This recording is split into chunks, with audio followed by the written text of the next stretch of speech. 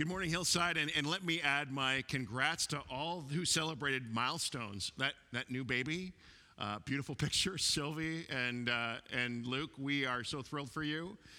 Barry, 75 years on the planet. We're cheering you on, brother, and we're so thrilled for all the birthdays. I think of Norm and Elsie, who just. Again, 60 years. We're so proud of you. And then there's also that unnamed woman who just turned 29 for the 11th time. I'm not going to tell you any names, but happy birthday. You know who you are. All great numbers. When we're back together, I've got one thing on my mind, and you know what it is if you know me. There will be cake, right? There will be cake. Well, I want to start my message this morning with a story told by author and pastor Durwin McManus, who tells about a significant talk that he had with his son. McManus says, one summer my son went to a youth camp. He was just a little guy, and I was kind of glad because it was a church camp. I figured he wasn't going to hear all those ghost stories because ghost stories can really cause a kid to have nightmares. But unfortunately, since it was a Christian camp and they didn't tell ghost stories because we, don't believe in ghosts, they told demon and Satan stories instead. And so when Aaron got home, he was terrified. Dad, don't turn off the light, he'd say before going to bed. No, Daddy, could you stay here with me? Daddy, I'm afraid. They told all these stories about demons. And I wanted to say they're not real. But he goes, Daddy, would you pray for me that I'd be safe? And McManus goes on to say, he says, I could feel it. I could feel warm blanket Christianity beginning to wrap around him. A life of safety, safety, safety. I said, Aaron, I will not pray for you to be safe. I will pray that God will make you dangerous. So dangerous that demons will flee when you enter the room. And Aaron goes, all right, but pray I'd be really, really dangerous, Daddy. I wonder this morning if you've ever come to that place in your life where you stop asking God to give you a safe life and pray that he'll make you a dangerous follower of Jesus. We've just started a series on Paul's letter to the Philippians, and last week we talked about how God wants us to thrive.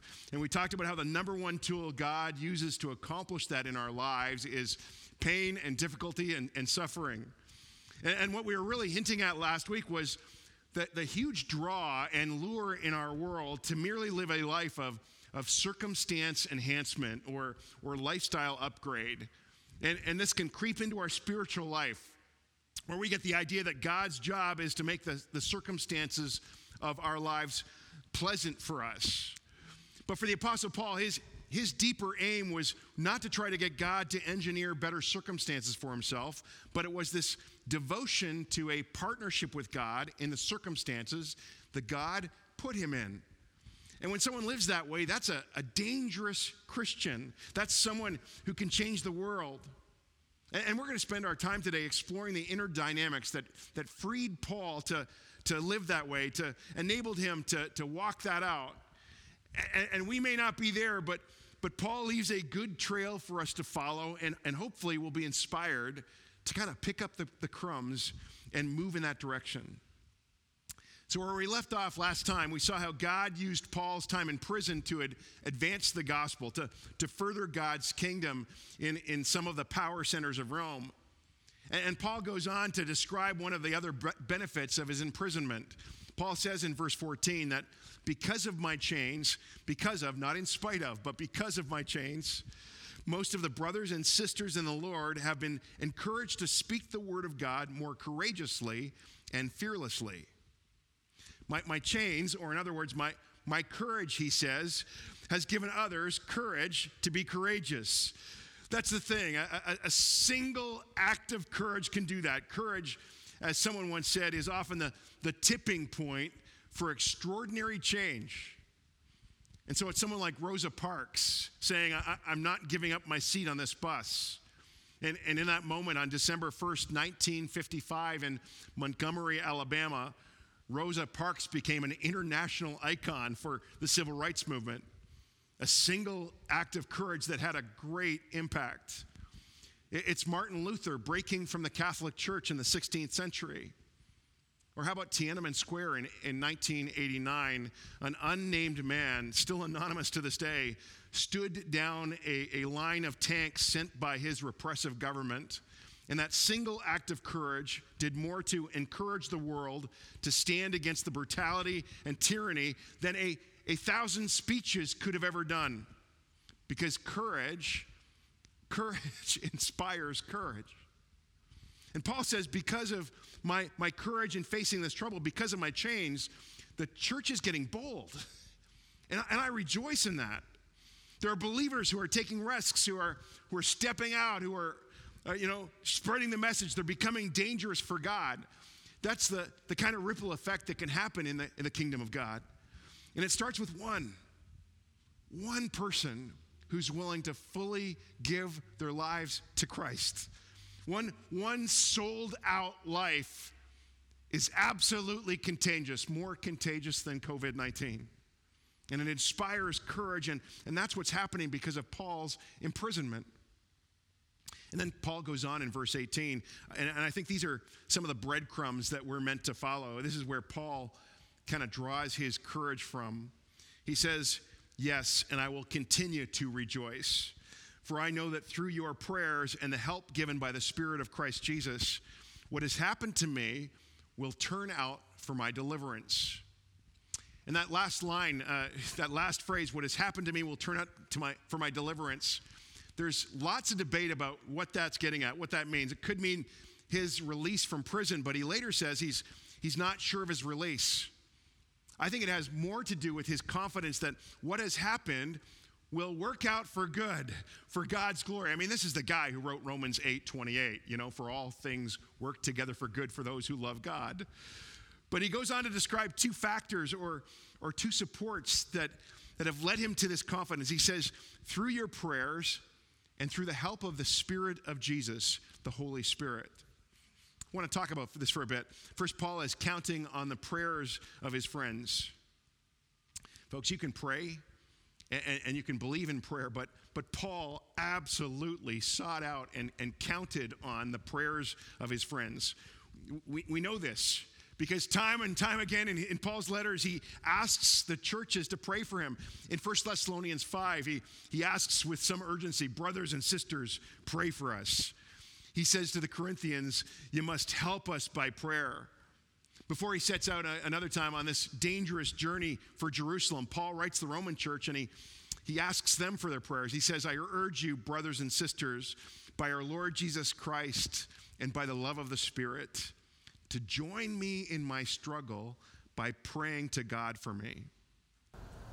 Perhaps most compelling is his description that we find in 2 Corinthians of some other troubles that he had found himself in. Listen to this. He says, "We were under great pressure, far beyond our ability to endure, so that we despaired of life itself."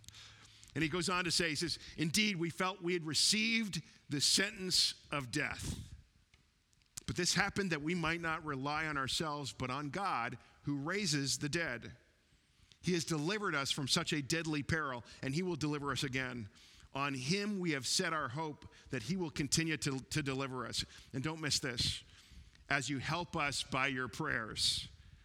Then many will give thanks on our behalf for the gracious favor granted us," again, "in answer to the prayers of many." Quite a few of us forget this basic truth about Christian prayer. No matter how far we are along or how far we think we are along, prayer has very little to do with our capability and has everything to do with God's power. Prayer is ultimately in this life, as St. Therese describes it, a cry of the heart, which is essentially a cry from the very depths of our being, a cry of trust and reliance and surrender. And Paul was never too big to forget that he needed the prayers of his friends. He always remembered that the Christian life, as he'd later describe in verse 27, is a striving together. It's a linking arms together, fighting for each other. That's what we do when we pray for one another. We're fighting for each other. And amazingly, according to Scripture, this simple act of bringing our friends to God, asking on their behalf, can open doors and release resources and power and encouragement and spiritual strength to our friends. I've seen it happen. Not to mention when people are in deep woods, one of the greatest comforts is the awareness that other people are praying, lifting them up before God. We have at least 3 families in our church right now who are battling cancer. And they're in the middle of it. They're in the thick of it. And I got to tell you, each of them have told me how much our prayers matter, how much that's a source of strength for them. William Barclay once said, he said, we can't call a person our friend unless we pray for them. So there's first the help that Paul receives through prayer. Then Paul also talks about the help from the Spirit of Jesus, or the Holy Spirit. Paul would later say in chapter 4, verse 13, and that's, by the way, really the theme verse of the book of Philippians. He says, I can do all things. I can do this. I can be in chains, in prison, and I can thrive. How? Through him who gives me strength. He's talking about Christ and the Spirit of Christ who gives him strength. Some of you would know who Corrie ten Boom was. She was a hero of mine growing up. I heard lots about her and read her biography. So good. But she was a Dutch Christian who, along with her family, was imprisoned in German POW camps during World War II for hiding Jews. They were caught hiding Jews in their home. The rest of her family would perish in those camps, but Corrie ten Boom spent the rest of her life testifying to God's sufficiency in her life, and she described a life of being filled with the Holy Spirit. She described it this way. She said, I have a glove here in my hand. The glove can't do anything by itself, but when my hand is in it, it can do many things. True, it is not the glove, but my hand in the glove that acts. She goes on to say, we are gloves, and it's the Holy Spirit in us who is the hand, who does the job. We simply have to make room for the hand so that every finger is filled. What a line. We just need to make room for the hand. So good. And folks, I think we're fooling ourselves to think that we can thrive spiritually without the Spirit. This week, I reviewed again some of the things that the Holy Spirit does in the life of the believer. For example, the Spirit instructs and teaches and reveals. The Spirit counsels and guides. That the Spirit assists us in our prayers. The Holy Spirit comforts us in our sorrows. He sends us on mission. He convicts us of our sin. That the Spirit beautifully testifies to us that we are God's beloved children. The Spirit empowers us with gifts and ministry. The Spirit gives life and joy and love and spiritual strength, not to mention boldness and courage. No wonder Paul would pray in Ephesians 3:6, I pray that out of God's glorious riches, he would strengthen you with power. How? Through his Spirit in your inner being. And I don't know if this last season has confronted you with your limitations or your weakness or your need. I'm pretty much there on a daily basis. But cry out to God. Ask him to fill you with his Spirit. Ask him, if you haven't felt like you've received it, ask him for his Spirit to help you by his Spirit, to give you what you need. As his children, he longs to strengthen and empower and encourage us by his wonderful Spirit. We got to make room for the hand. Moving on to verse 20, and this is important because we discover in verse 20 what Paul's mission in life is. We discover kind of what he's aiming at. He says, I eagerly expect and hope that I will in no way be ashamed, but will have sufficient courage. I like that line, sufficient courage. It'll be enough, so that now, as always, Christ will be exalted in my body. Exalted is the key word here, and it means magnified or shown to be great. And Paul continues that Christ would be exalted in his body, whether by life or by death. For to me, to live is Christ, and to die is gain.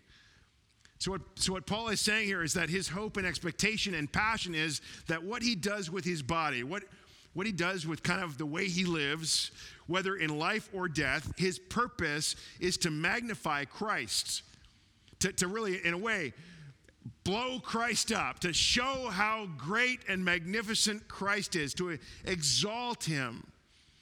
As the German philosopher George Hegel once said, life has value only when it has something valuable as its object. And Paul's saying the object of value in his life is Jesus, is Christ. You know, we sometimes talk about having a life mission. You know, we do, right? That's familiar language. But Paul kind of expands that to include his death. He's got kind of a death mission. And Paul says, Christ shall be exalted in my body, whether by life or by death. And he links it up with the corresponding words, live and die, in the next verse. For me to live is Christ, and to die is gain. Now, what does he mean by that? How is death gaining something? Because isn't death the ultimate loss?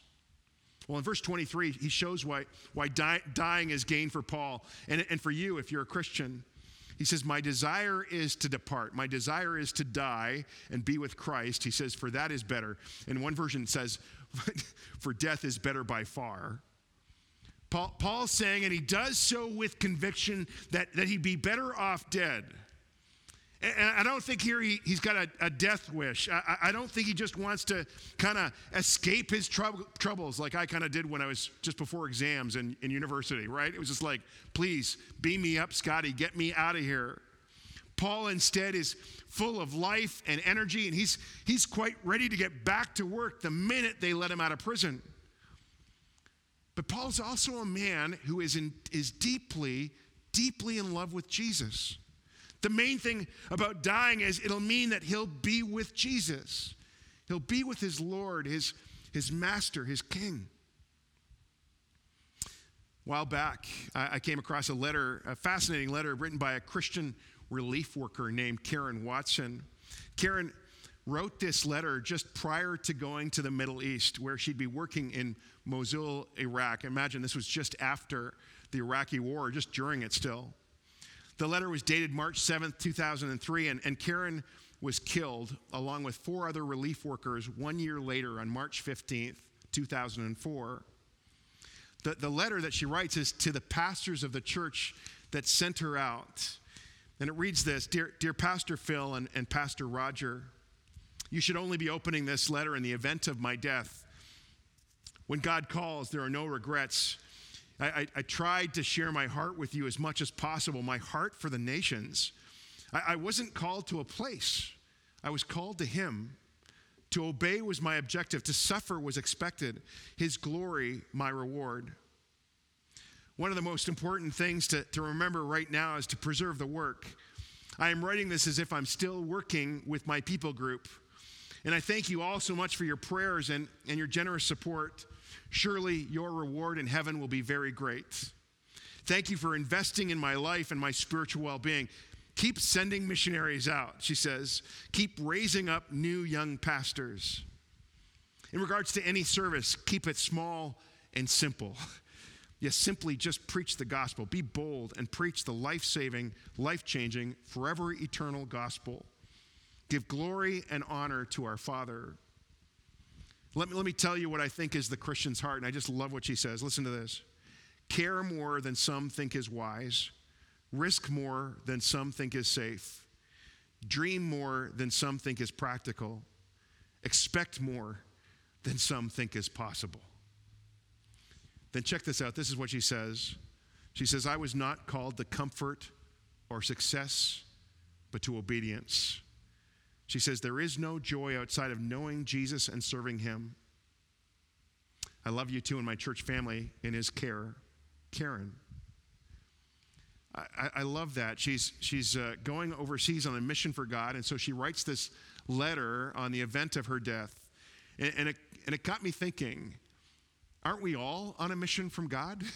Isn't he sending all of us out into our world? And it may be that he's not sending us to Iraq tomorrow. He might.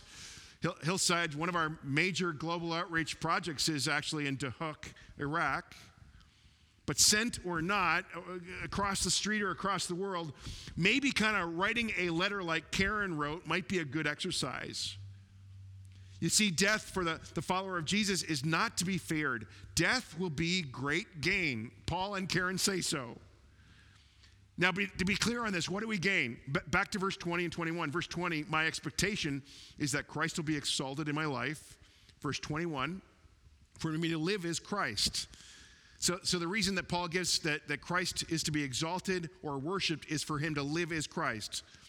What does this mean? We read about this in chapter 3, verse 8, where Paul says, what is more, I consider everything a loss because of the surpassing worth of knowing Christ Jesus my Lord, for whose sake I have lost all things. I consider them rubbish or garbage, that I might gain Christ. Same word again. He's saying, whether by living or dying, what we gain is Jesus. What we get is Christ. To live as Christ means practically to count everything as lost now in this life compared to the value of gaining Christ. To live as Christ means experiencing Christ as gain now in this life, not just in death. But what does that teach us about the aim of our lives? Well, it means exalting Christ. It means lifting him up. It's really what life is about. Remember the line in Karen Watson's letter? There's no joy outside of knowing Jesus and serving him. We used to sing an old chorus here at Hillside and many churches around the world, I'm sure, that were based on the words of Psalm 42. It's called As the Deer Pants for the Water. And it really speaks about a person who's thirsty, who's so thirsty for God. And the chorus has this line in the last verse, which really kind of gets at this whole thing. He says, I want you, God, more than gold or silver, for only you can satisfy. You alone are the real joy giver. You're the apple of my eye. And this is what Paul's getting at, that it's better by far to live a life where we learn the truth that Christ is better. He's better than money. He's better than stuff. He's better than family or career or retirement or fame or food or friends. He's better than Netflix. And this is really the essence of the Christian life, experiencing Christ as the greatest gain. Or in other words, treasuring Jesus and learning to be satisfied in him. As someone once said, God is most glorified in us when we are most satisfied in him. And if we learn to prize him and appreciate him in this life and love him in this life, how much more, how much better will we prize him and be satisfied in him in our death? And so we're called to pursue that. We're called to strive after that. We want to do that as individuals. We want to do that as a church.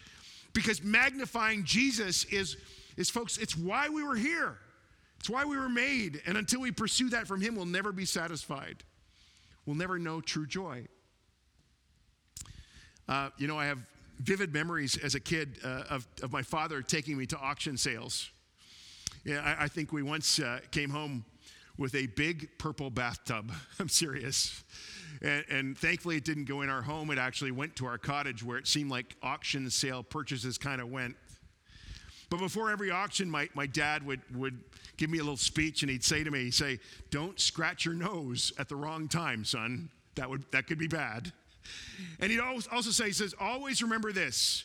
He says, when you go to an auction sale, always know your upper limit, right? I've never forgotten that. What's the most you'll pay? Set your limit. But here's the thing in our walk with Jesus. Jesus doesn't allow us to set an upper limit. He doesn't ask for anything except our whole life.